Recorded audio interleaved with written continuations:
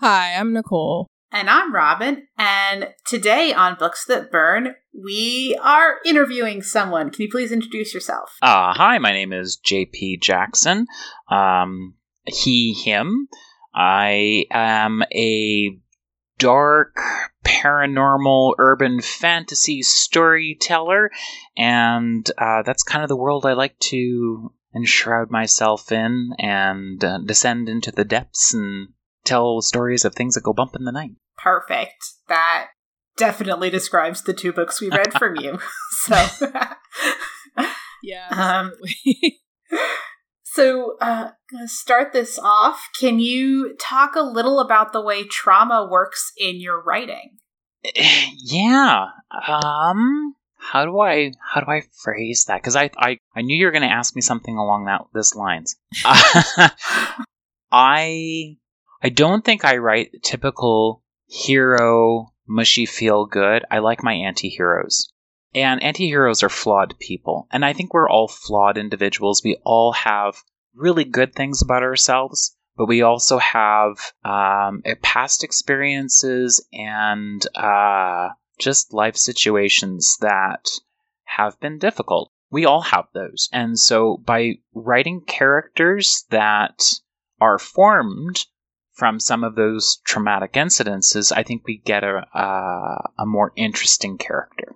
How's that? Okay. Does that work? Yeah, that makes sense. Absolutely. So speaking of trauma, do you, in general, when you're writing characters, do you put more thought into the trauma itself or into the aftermath or aftercare when you're thinking about the effects on your characters? Ooh. Which one do you kind of spend more time on? I spend a lot of time not in front of the computer thinking about my characters. So, the shower is a fantastic place. I stand in there for hours and think about the whole world of my books. Much to my husband's chagrin, he's like, "Are you almost done in there?" Yep, no, not really. Like, no, hold on. I have 5 more plot points. Exactly. Wait a minute, I'm not. You're like, hang on, I'm writing. This hasn't formed yet. But when there's not, 4 feet of snow on the ground, I also like to go for long walks, and I'll listen to my music and just kind of think about who the characters are. And so when I actually get to the point where I sit down in front of the computer, I have a pretty good sense of what their motivations are, who they are as an individual. I've even gone so far as to, construct entire dialogues in my head before I get in front of the keyboard. Mm-hmm. So I know where the character has been, and I think that kind of skews how they act. And however much I seem to plan and construct those conversations in my head, I know it's been said before, but I will say it again. I am merely a recorder for the events that play out. I let my characters go, and they just do the most unbelievable things. So you are absolutely a gardener versus to an opposed to an architect when it comes to writing. Yes, it sounds like. Yes. Okay. That would be actually. I'm kind of a gardener in real life too. So that wonderful. That's a very eloquent way to put it. So then when it comes to the trauma versus the thanks, I stole it from Tumblr. When it comes to the actually I just really like that way of describing things. When it comes to kind of putting thought into the trauma versus the aftermath, it sounds like for you it's kind of all aftermath if you're really thinking about characters and how they'll react. It's really that process that they're going I would through. definitely have to agree. It's probably more the aftermath. However, having said that, okay, quick story. Do you remember, or I don't know if you watched Star Trek Discovery? I've seen a little bit of it, but I haven't sat down and watched all of it. I'm a big Star Trek fan. I quite like Star Trek, and Star Trek Discovery was pretty much the first Star Trek franchise to have a same-sex couple. And I was like, yay, this is fantastic, finally.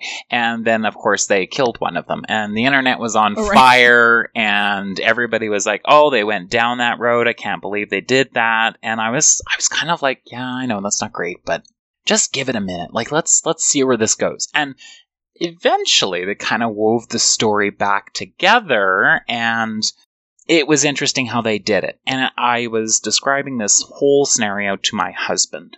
And he is not part of this world in any way, shape, or form. That's not his shtick in life. He doesn't like sci-fi or fantasy.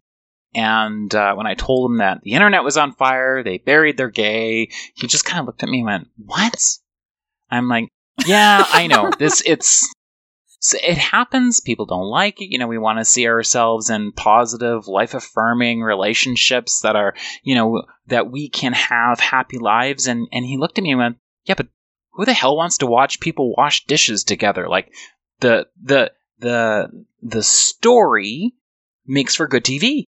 You were on the edge of your seat. They had people talking. They had people arguing. That is good TV. And I went, oh yeah, you know what? That's a good point.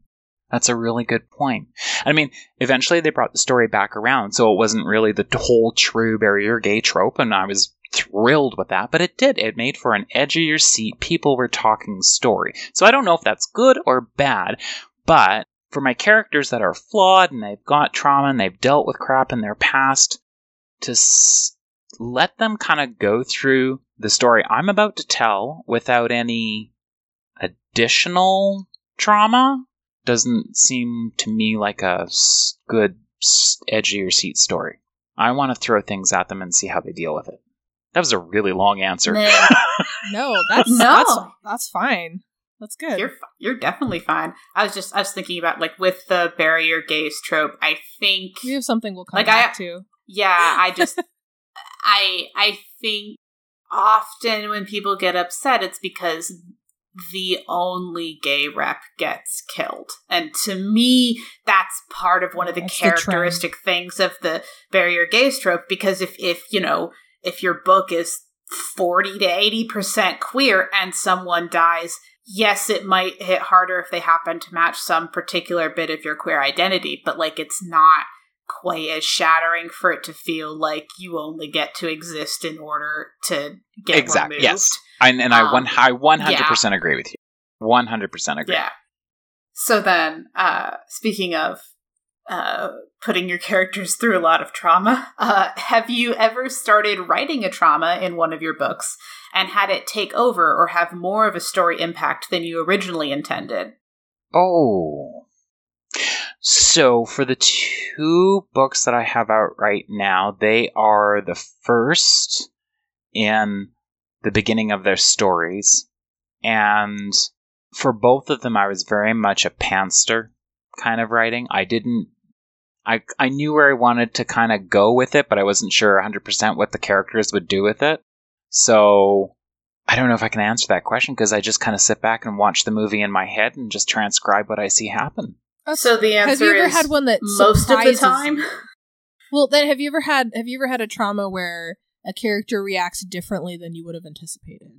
Than I would have anticipated. Yes. And then I have to, and then you stop and go, what the hell?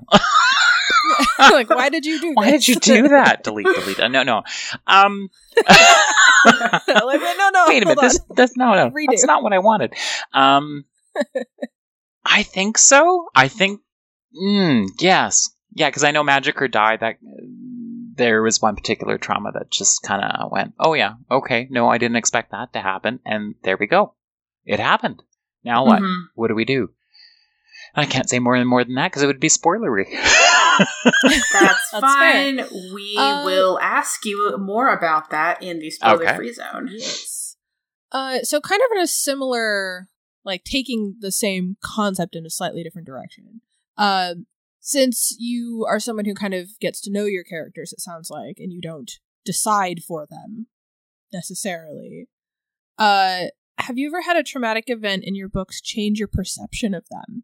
Have you ever thought you knew who they were and then they did something or they reacted to something and you're like, oh no. Like, oh, I hate you now. Have you ever had that happen? Well, it doesn't have to be that, but just like, oh, you're different now, or you've grown, or whatever. Okay, for sure. Yes. Probably watching how my characters come through their stories, I get really attached to them. They are like real people for me. And so like the little sound check we did, I just did a quick little reading from a short story that's going to be released next year. And it is about a demon-possessed, sees the dead drag queen. And I love her. I have absolutely fallen in love with her. She's fantastic. And the more the story unfolded, the more I appreciated the character, to the point where I need more of her. And I think that could be said for most of my characters. I don't know if I've ever fallen out of love with any of them. Even the dastardly ones. The ones that are just horrible. It's like I love them for their nastiness. Mm-hmm. All right. Taking a break from directly talking about trauma for a bit.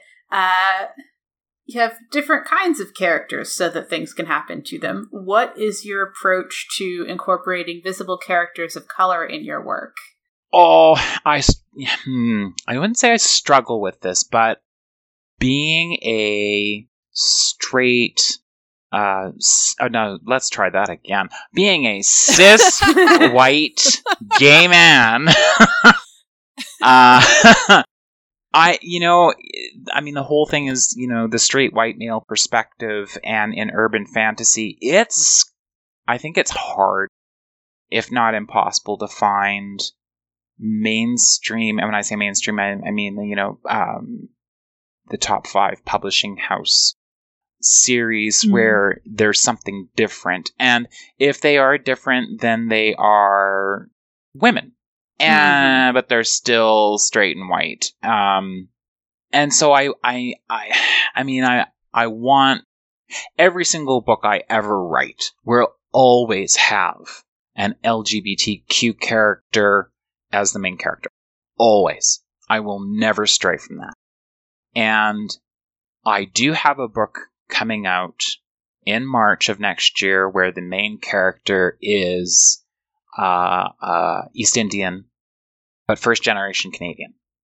And as much as his family culture is very representational, I think, of an individual growing up in an immigrant's household with the pressures that we want you to do well and all the rest of it, I don't know if I can speak well for somebody who is a person of color, because it's hard for me to slip into their shoes and totally... I can understand the experience, but I've never necessarily experienced it. So that's always something, have I done this right? Yeah. But I also, because my books don't always feature things that are human, and they are themselves characters, I think I even go beyond the bounds of color and gender and race. And by the way, I hate that word. Well, it makes sense based off of the books that we read, because, if your creature doesn't even start out as human, then there is no, well, what would they have been if they were, or whatever. Exactly. And so I'm writing from the character's perspective and how they're experiencing their world, and it's more about how they're interacting with the things that are going on with them. And maybe not necessarily things about their skin tone or their gender. It's, I think it's important to make sure that we've got representation in all forms in our books. And that as authors, we have some kind of responsibility to make sure that the world that you're talking about is diverse. Because I walk out my front door and my world is diverse. The people across the hall from me are of Indian descent. The people that are down the hall are from African descent. I go to work and I'm surrounded by multiple different nationalities. And it would be a crime if I didn't try and reflect that in my stories. Mm-hmm. Does that answer your question? Yeah, it does. So kind of on a slightly different, but a similar concept, just a different demographic. What is your approach to incorporating characters with disabilities? And this can be either physical disabilities or, visible neurological disabilities or invisible ones like depression or anxiety or absolutely. Again, I think it's the same. I have been chomping at the bit to find the right story to include somebody who is hard of hearing or deaf. Quick backstory. I had the opportunity to go to school in the States for a couple of years, and part of the program I was enrolled in, I had to take a secondary language. Growing up in Canada, we do that already. Like we have to take French from a very young age, and I was damned if I was going to take any more French, and and so I perused my options, and American Sign Language was offered and recognized as a language, and I went, oh hot damn, I'm taking that. And so I have my American Sign Language level 1. I'm not fluent by any stretch of the imagination. I'm certainly no interpreter, but I can have a conversation with somebody, which to this day I think is really cool. Mm-hmm. And I've retained, I would say a good chunk of it, and it's fun because at one point when my husband and I were still going out to the bar, there was always a small contingent of deaf guys that were there, and we'd wave and have a quick little conversation, and it's just kind of cool. Like it's just part of that whole this is my community, right? This is us, and I need to reflect that in my story. So I'm kind of waiting for a good scenario where I can slip that character in, and I want them to be a fairly major character, not just somebody who appears for a chapter and is gone. Right. Makes sense. Yeah. So again, it's just part of the landscape. I mean, I have lots of friends that struggle with friends and family that struggle with depression and anxiety, and recently found out my deceased father took Valium for years. I had no idea, right? Because he had anxiety. I had no idea. My stepmom, laid this on me, and I'm like, I did not know that. How did I not know that?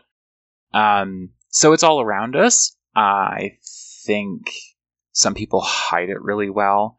I think and other times it comes out through people's actions, and we need to address that in our stories. I would say that some of my characters that are in my books already are dealing with that on different levels. Okay. Is that one that we should come back to in our second half? You know what? We could talk a little bit about that in Magic or Die. Okay. Sounds good. Yeah, that makes sense as the book we're going to talk about it with. Robin, do you have our next question? Yes. So do you tend to write characters with a specific orientation, or do you generally stick to depictions of queerness which match parts of your identity or ones that don't? Oh, when I first started out, when I wrote Daemonian, it was definitely, I love Supernatural. I know 15 seasons of it, but I love it. It is comfortable, it is warm and soothing, and the chaos and the darkness, I love it all. And For context, since this isn't going to be out for a bit, Dastiel was confirmed, within the last 2 weeks. So, yeah. That's where we are right now for anyone catching this interview when it's available. I needed to have my version of that kind of story. So I wanted to see myself in the lead. So of course, when I had a reader who described Daemonian as the TV show Supernatural, but from the demon's perspective, if the demon was gay. And I went, yes! That is exactly what I wanted! And so that was very much me kind of slipping on a different character. Like, I wrote that from my, like, sitting in my shoes. Because that's what I wanted. I wanted to, you know the old adage, write the story you want to read. That was the story I wanted to read, and I see a lot of myself in Daddy, the main character. But after that got picked up and published, the editor I was working with said, okay, we have an anthology coming out, and I want you to write me something for it. And I'm like, sure, what is this all about? So it was, here's the theme, and we want you to write a story based on that theme. I'm like, oh, okay. The theme was women and mysticism. And I'm like, okay. So I had to come up with a character that I was comfortable with, that I thought I could do a decent job of. And so I ended up writing A Tended Garden, which was a short story and included in, the anthology name is escaping me. Oh, that's terrible. Oh my goodness, isn't that horrible? Okay, hang on. I will come back to that. I'll look for that while I'm talking about it. So the story is about a lesbian witch, and her coven has this tradition that the rest of the coven members maybe don't know about, and it's twisted and horrible, and she kind of fixes it. The book is called Into the Mystic Volume 1, and there was, I think, 3 or 4 of them, but I'm in the very first volume.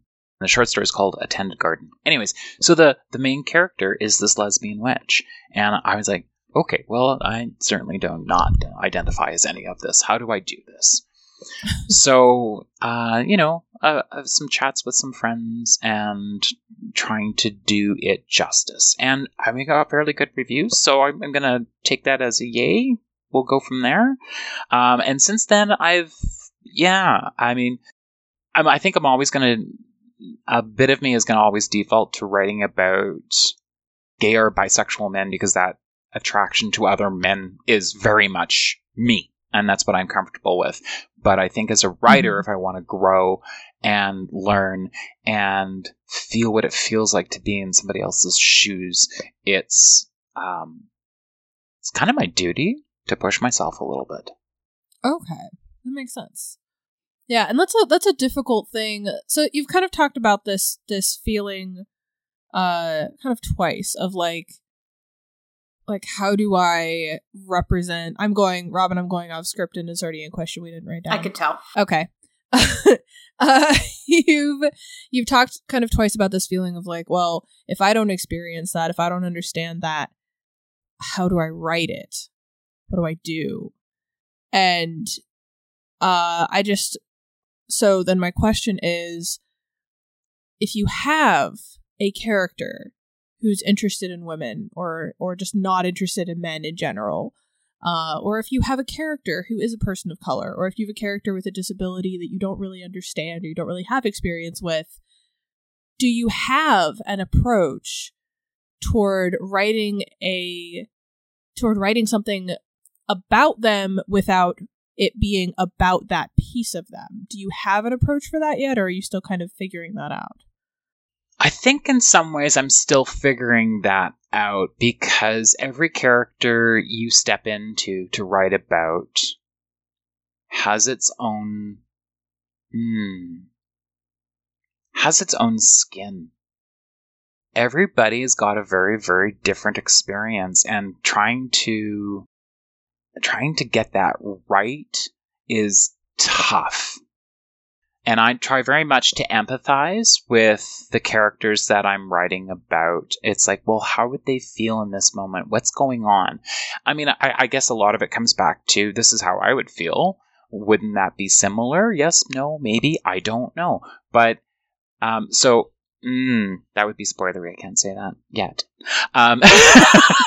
I do have a character that I'm working on right now, but I've had to dig in and do some research and say, well, what is this experience like? What is the journey here? How would somebody get to this point in life where I know the story starts?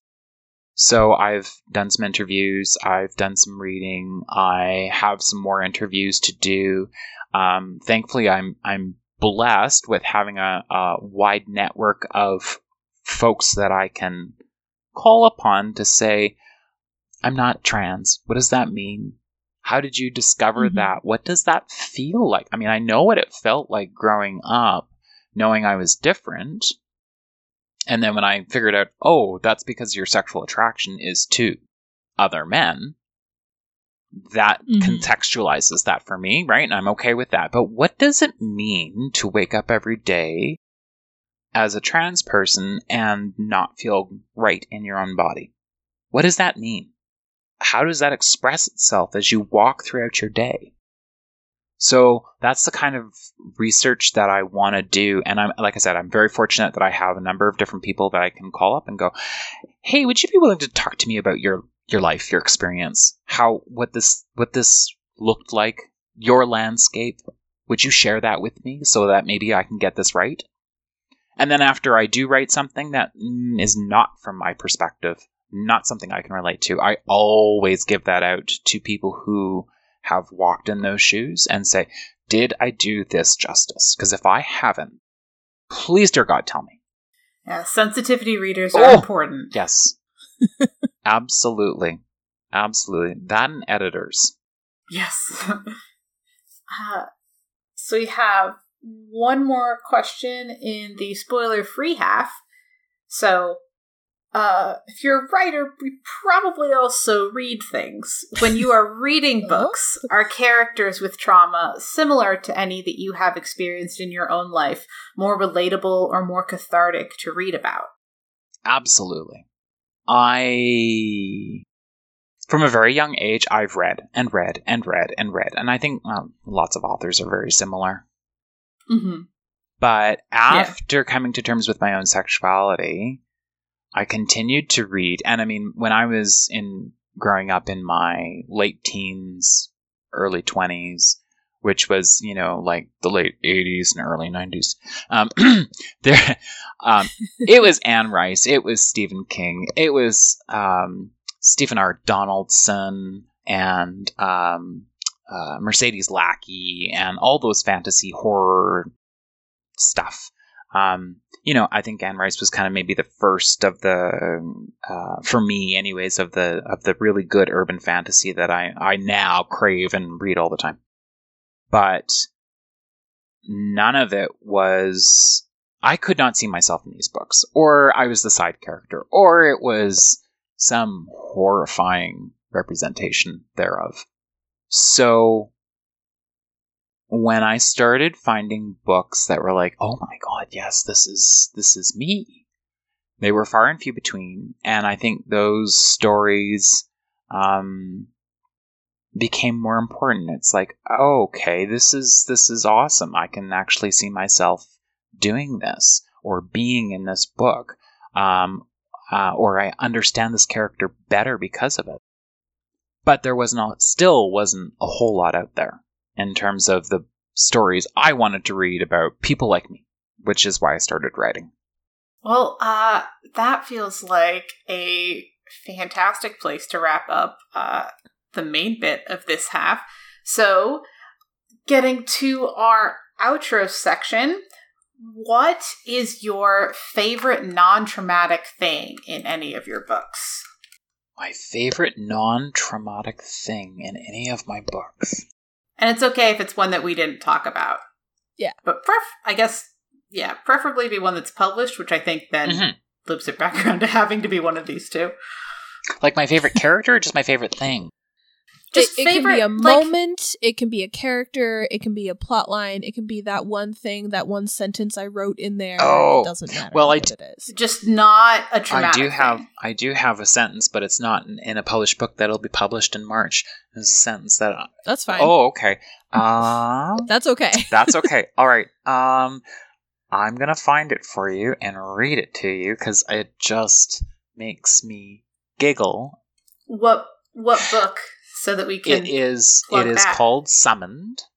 It is being released in March, and we're delayed enough on interviews that it's possible it'll be out by the time people have this interview. So, yeah, that's fine. And it's at the very beginning of the book, and it's talking about the relationship of the main character to his best friend. Let me do a Control F because I know the words in it. Yeah. Yes. Okay. So the sentence is this: "This was the nature of their relationship. Cam was eternally bitchy, and David was perpetually spooky. It was weird, but it worked for them." Okay. I love that sentence. It just makes me giggle every time. That's a very good, funny. That gives me like a good mental picture of a couple. Like, that's great. That's fun. And they're friends. They're just friends. No, I didn't mean romantic couple. I just meant yeah, that's good. But other than that, I would say my favorite thing is the interrelationships between characters. Sometimes when I'm transcribing their actions, they do the most ridiculous things, and I'm like, oh, didn't see that coming. And it's just that play. I've had a few beta readers tell me, "I love your dialogue. Your dialogue is like I'm hanging out with my friends at the bar." And I'm like, "Oh, that's awesome!" Because sometimes dialogue can be stiff and disjointed, and we really try hard as authors to get it to be realistic. And that interplay of, it's not grammatically correct, but that's not how I speak to my friends. There's a lot of there's a lot of bitch, please. And having fun with that, and just, I like the interplay of people. Do you have a favorite book written by someone else? And if so, what makes it your favorite? God, no. I can't give you a favorite book. That's like saying what's your favorite album of all time. That's never going to happen. Don't worry, I completely understand. Like, I'm someone where, like, my favorite thing is often the most recent thing that I read that I liked. So what is the most recent book that you've liked a lot that you read? And what did you like about it? Okay, I'm in Goodreads right now. It's a good thing I have two computers up and going at the same time. And I'm gonna go take a look, because I have a section here called My Favorites, and there's 37 books in there. And I won't go through every book, but I can. You know what? I'm gonna break this down into categories and with their authors. Okay, I do not read historical fantasy, but Glenn Quigley has a series, and the very first book is called The Moth and the Moon, and it is an alternate historical fantasy where, same-sex relationships are normal and fine, and then no one bats an eye. But it's all about a seafaring village and the main character's life, and they are brilliant and wonderful. I love them. If you like historical fantasy, that is a book you've got to go check out. MD New. I'm not a hard sci-fi person, even though I said I love Star Trek. I don't typically read a lot of sci-fi. I like some of them.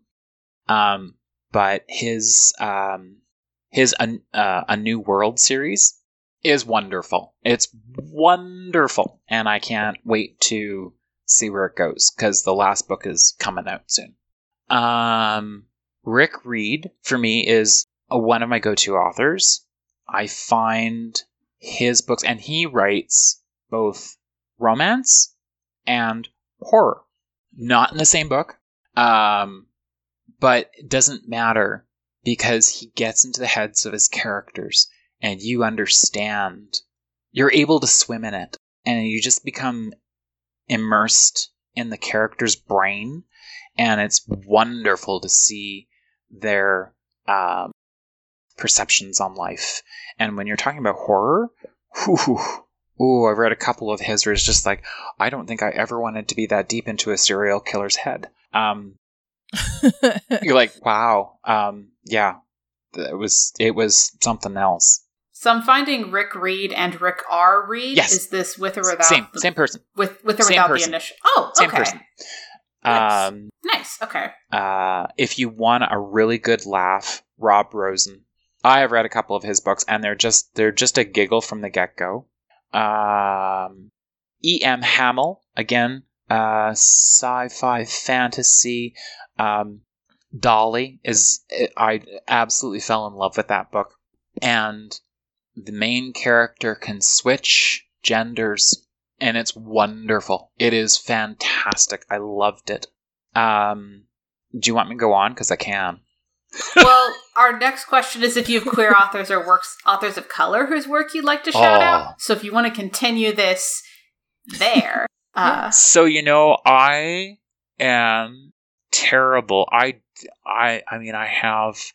There are some authors on my list that I've read who I know are trans.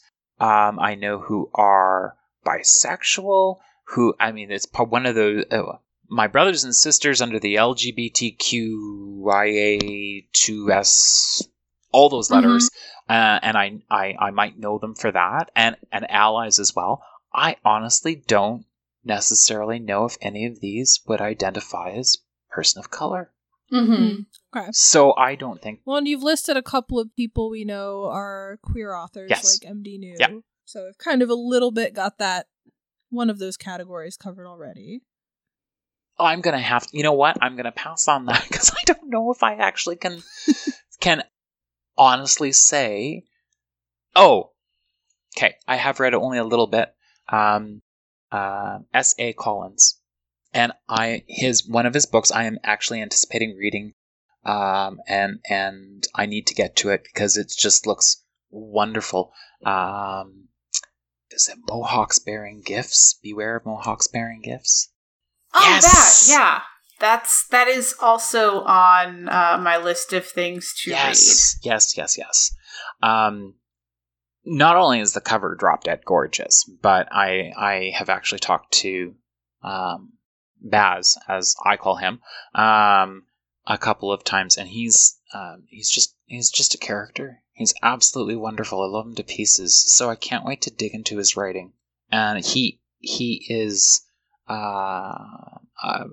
Baz, forgive me if I get this wrong. Latino and Indigenous, and he has some very, very interesting perspectives, and I love him. I can't wait to read that book. So then, where can our audience find you? We're going to have the long list of your pluggables in the show notes. So what's the best place? Best place to find you. Best place. Well, I can tell you, I know I gave you all the lists, and I don't even think I gave you. There's a couple I probably missed, but I'm everywhere, and it's terrible. I need to get off the computer more. I would say probably the best place to find me is either my Facebook page, Twitter, or Instagram. Oddly enough, the content on all three are going to be a little different. I definitely feature more of dark humor on Instagram. I love my dark memes when I find them. I'll give you just a quick example.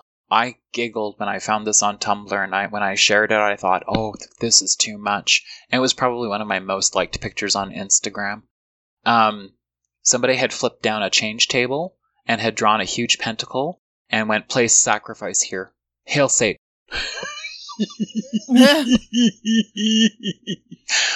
So if you like that kind of dark humor, come follow me on Instagram, because you'll get more of the same.